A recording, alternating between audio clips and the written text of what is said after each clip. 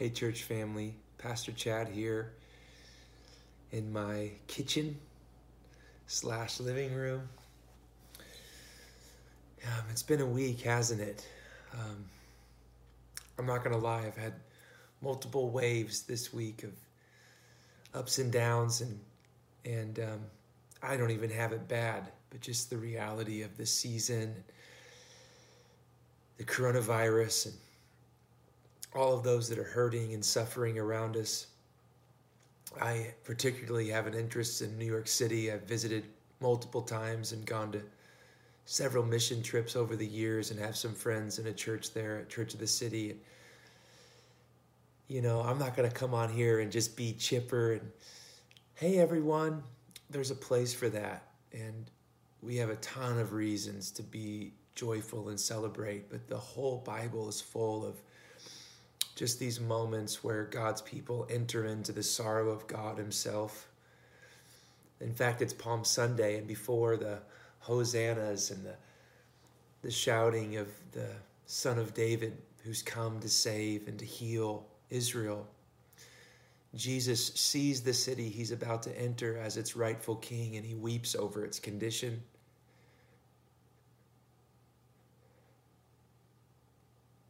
He weeps because what he's coming to bring is really what they long for, but it's tied to him. Without him, you don't have what he comes to bring and offer and give.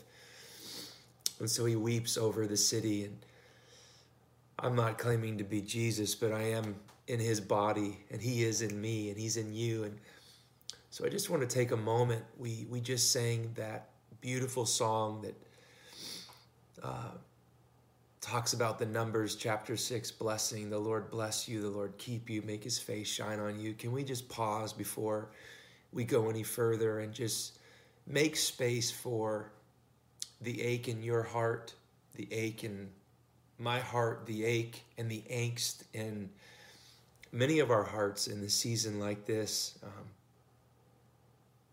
Let's just give a moment and enter into the emotion of God, who, by the way, is not okay with this.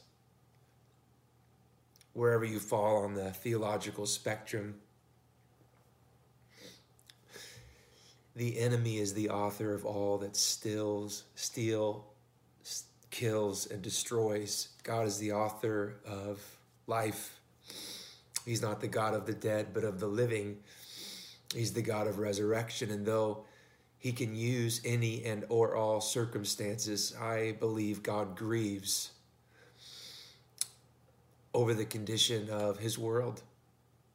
I don't believe that he's indifferent to your suffering or my little suffering or sorrow or the suffering and sorrow of many in places like New York City and Italy and just all over the world, those places that aren't even making the news yet. And so let's just make space here for a minute and welcome the Prince of Peace to come to reign and to rule in our hearts and our lives. And if you're not in a place of heaviness, that's fine. I'm not trying to give anybody a heavy garment today. At church, God knows it's easy enough to carry around that heavy garment, but could you just for a moment, 2 Corinthians chapter 1 talks about entering into that place of suffering, or being in that place of suffering. You find when you look to your right that you're not alone, but Christ is there with us. We're about ready to kick off Holy Week, where every day we'll look at Jesus' incremental steps to the cross, but we call it Passion Week, which is another way to say suffering. And when we look to the right or to our left in our difficulty and adversity,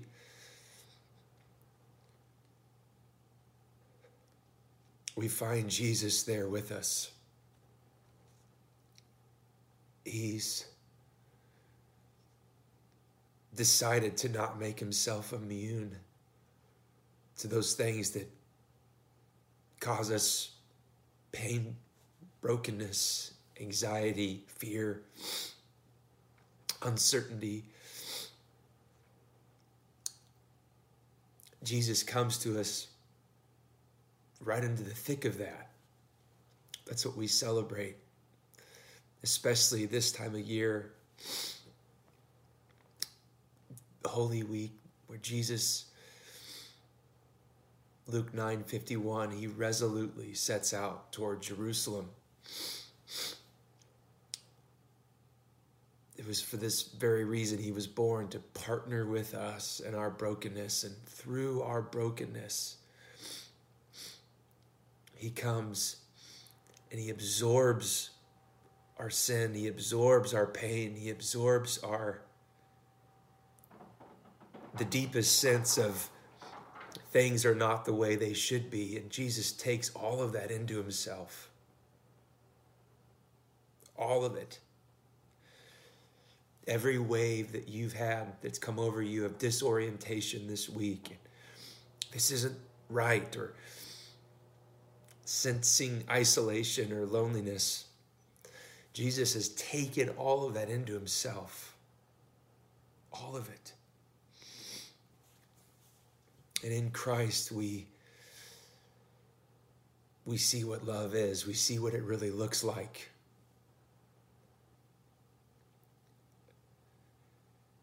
We see the lengths to which Jesus has gone to make a way in and through our adversity, suffering, sorrows, setbacks, tragedy, adversity, difficulty. So that's the introduction, but let's just wait for just a few seconds. I know it might be weird on your device or your TV, but slow down to be with God just for this few moments.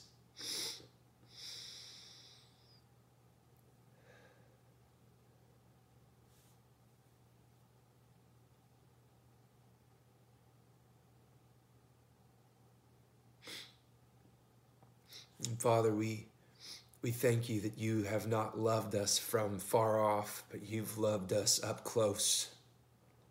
We celebrate Palm Sunday, this Sunday, when the King, your Son, Jesus, came riding into the King's city, to Jerusalem on a humble donkey. The Prince of Peace riding in meekness and humility. And God, we thank you that you've come to us. You've come to us to be with us. And when we look to our right or to our left, we realize not only are we not alone because others around us are in the same boat, but we also find you with us, Jesus.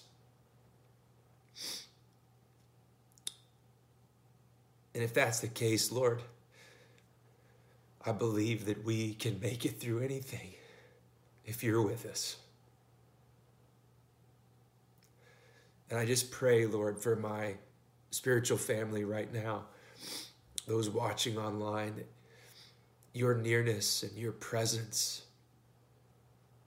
your tenderness and your love would transcend space and distance and shelter in place, and that your peace would just break into hearts and lives and homes right now. I thank you, God, that you've come to us and that you're with us. And Father, we lift up those suffering right now in this coronavirus craziness, that you would be near the broken, you'd be near the sick, you'd be near those who feel like there's no one to turn to. Would you, God, let your face shine upon them, your presence prevail and pervade over them. In Jesus' mighty name, we thank you for your presence today. Amen.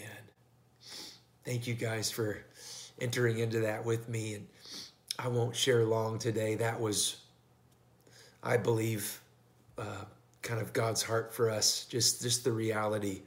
Week 3, I think, week 3, since coronavirus kind of crossed our shores and has really taken up our lives and disrupted us and our schedules and our routines and our rhythms. And I don't know how you're doing. I just shared how I'm doing. You can ask my wife. I think today I walked 3 or 4 different occasions outside, probably just 3, just to be with God, to get out and to be in his presence and fight through some of the things I'm feeling. And I'm a feeler. Maybe you're not a feeler and you're having a heyday. Good on you. Cheers. But yeah, just as we negotiate with a new temporary normal, none of us really knows, how to do that perfectly well. But I'm just trusting and praying and believing that God's helping you as he's helping me, and he's helping so many. So like I said, today is Palm Sunday. It's when we sort of kick off Holy Week. And throughout the Gospels, one theologian sort of said famously that the Gospels are really a passion narrative with really long introductions. That really it's all about the week we're about to enter. The week of Jesus's praying and being rejected, and his false and fake trial and betrayal of his friends, and his abandonment of his disciples, even his own isolation, crescendoing on the cross when he feels like his own father has forsaken him. And then obviously Good Friday and the crucifixion and Passover. And then that Saturday that's like a hush. And we're on the balls of our feet wondering if the man we'd hoped was the one he'd said he was is going to prove true. And then obviously next Sunday, Easter Sunday, when the grave was overcome.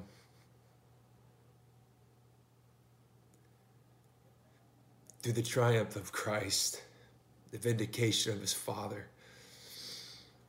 So that's really the week ahead of us. Sorry. But all of it has something to say, just like today, Palm Sunday. And I just want to be very brief and simple. I'm already eating up a lot of our time here with this introduction and just sharing my heart with you, our people, which I trust is okay with you. Got a lot of notes, but we got plenty of time to get through notes probably over these next few weeks and however long this thing lasts. But Palm Sunday is that moment when Jesus, who's been he's been baptized, he's heard his dad speak over him, "This is my son who I love, with him I'm well pleased."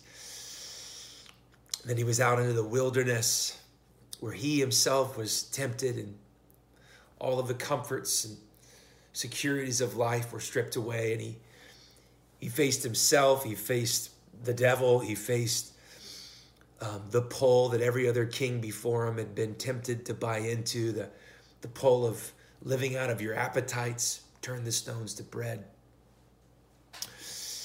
The pull of going on top of the temple and jumping off and, winning the approval and the applause of the crowds, the praise of man.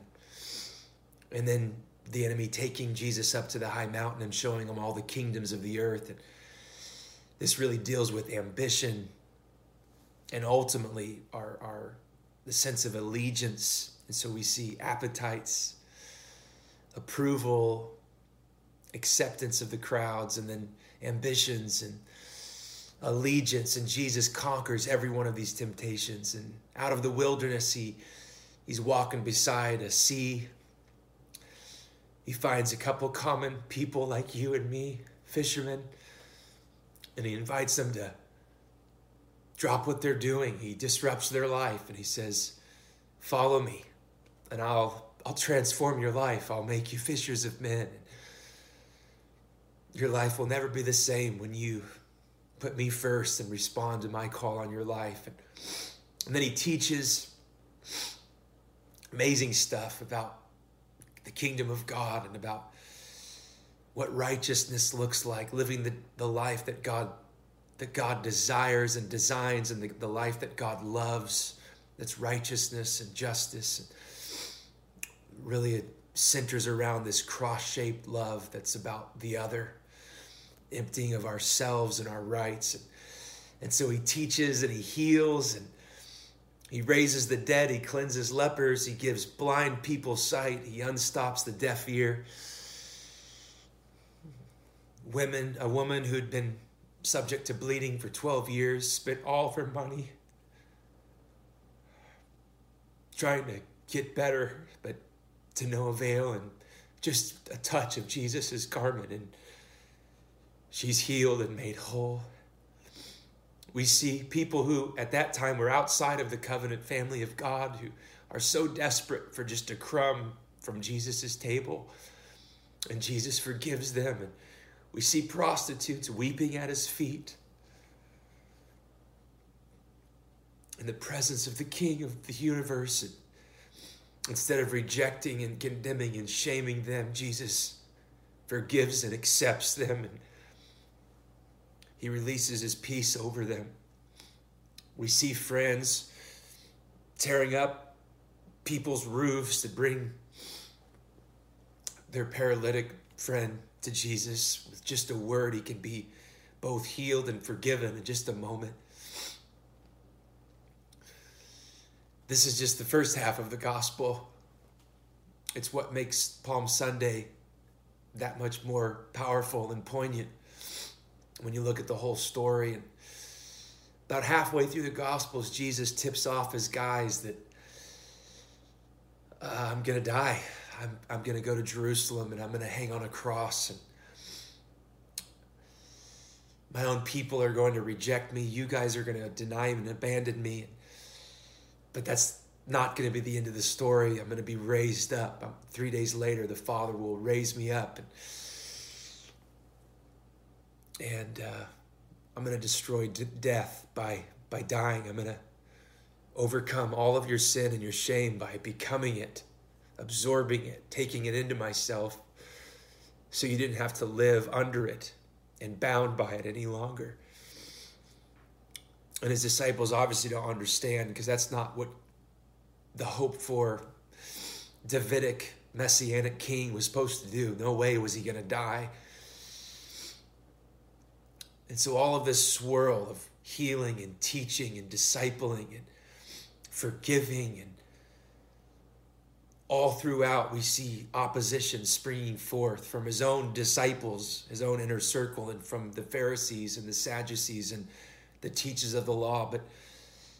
And then it sort of crescendos to the temple and its system, the priestly system itself.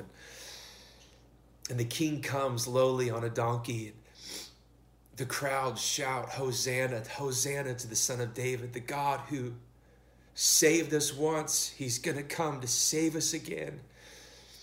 And they have their garments laid on the ground, and the Psalm 8, the little kids are shouting and singing and declaring. And of course, this totally upsets the religious establishment.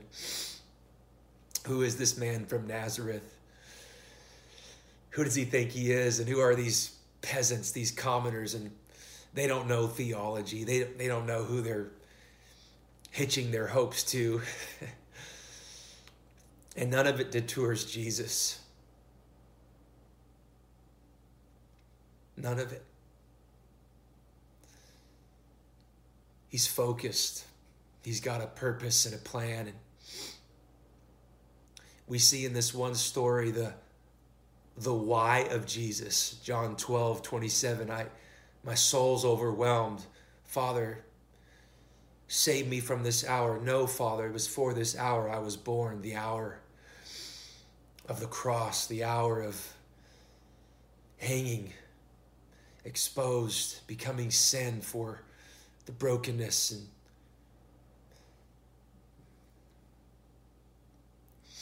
those that are bound and hopeless and helpless without our intervention, Father.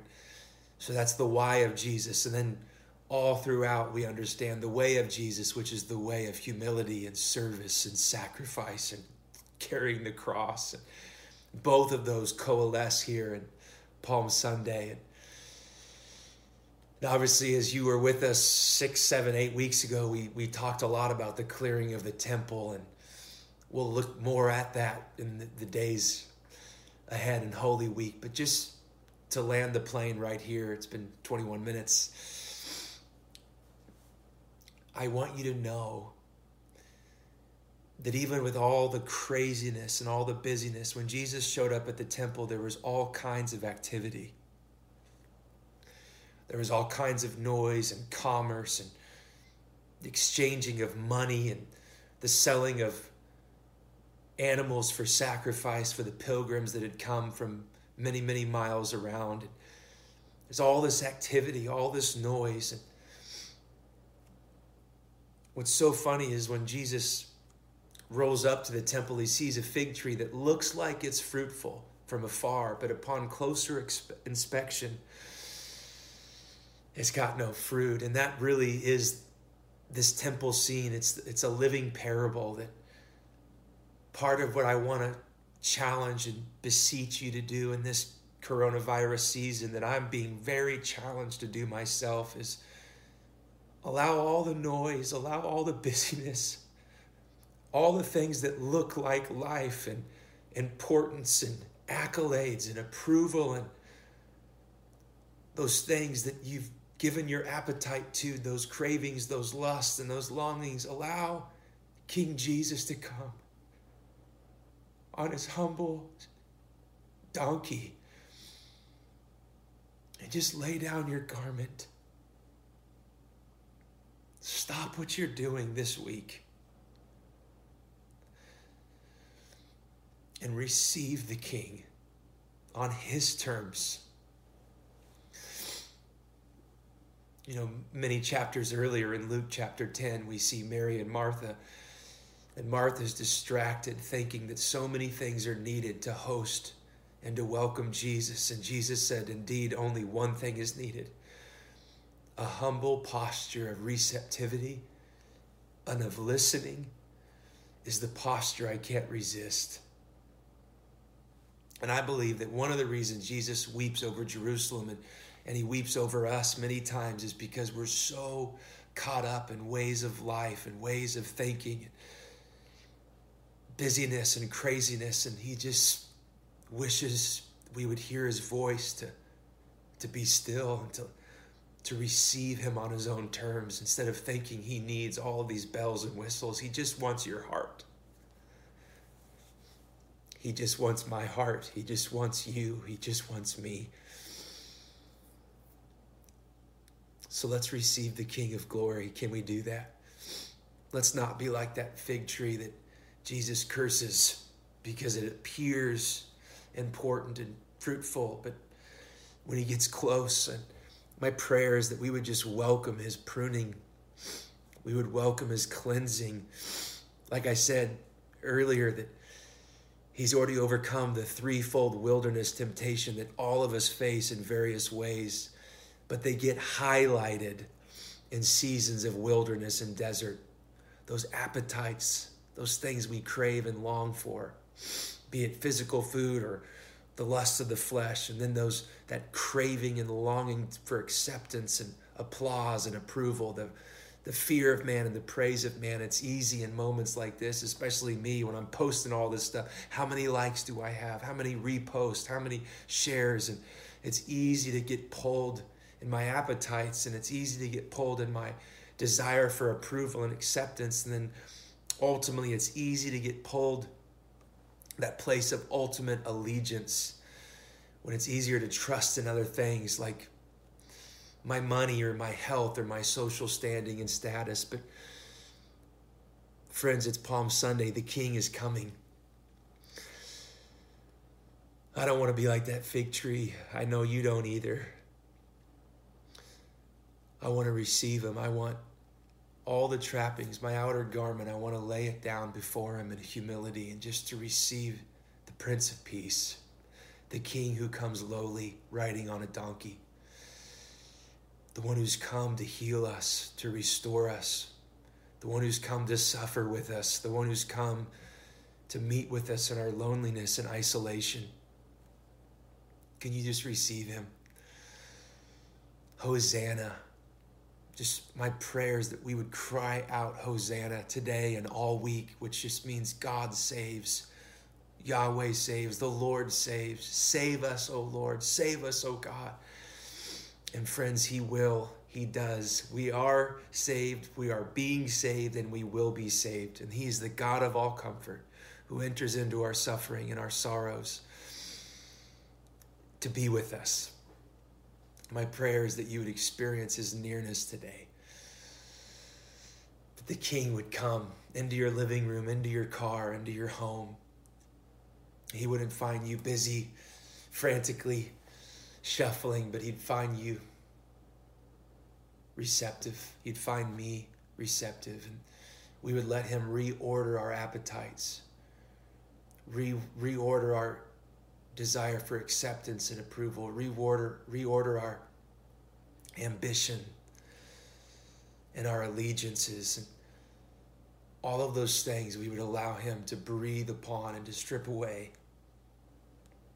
so that we could receive and live in his peace. So let's do that. Can we do that, friends? Let's do that. Hosanna to the Son of David. Blessed is he who comes in the name of the Lord. And Father, I just thank you that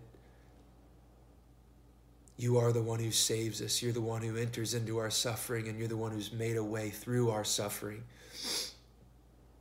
God, we cast off our outer garment, all of those things that we look to and rely on for our own sense of purpose and identity. We lay them at your feet today, and we receive your peace.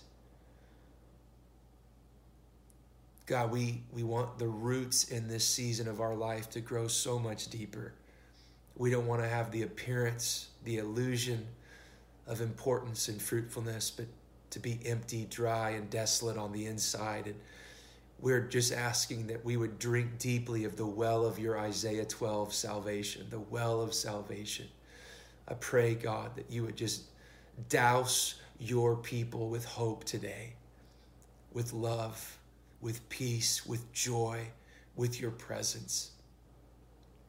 And I pray this in Jesus' mighty name. Hosanna. God, would you save us? Would you save those who need a touch today? Save those who need healing today. And we'll give you all the glory and praise. In Jesus' mighty name, amen. Before we sign off, I just reach out to us if there's any way we can partner with you. hello@cornerstonesm.org. Go to our website. It has all of our information. And I just want to again thank you for those who've continued to give online and sow into our ministry and in the life of our church. It really is meaningful to us, and we're so thankful for your generosity and your kindness and your heart for God's kingdom. And if you need help in any way, reach out to us.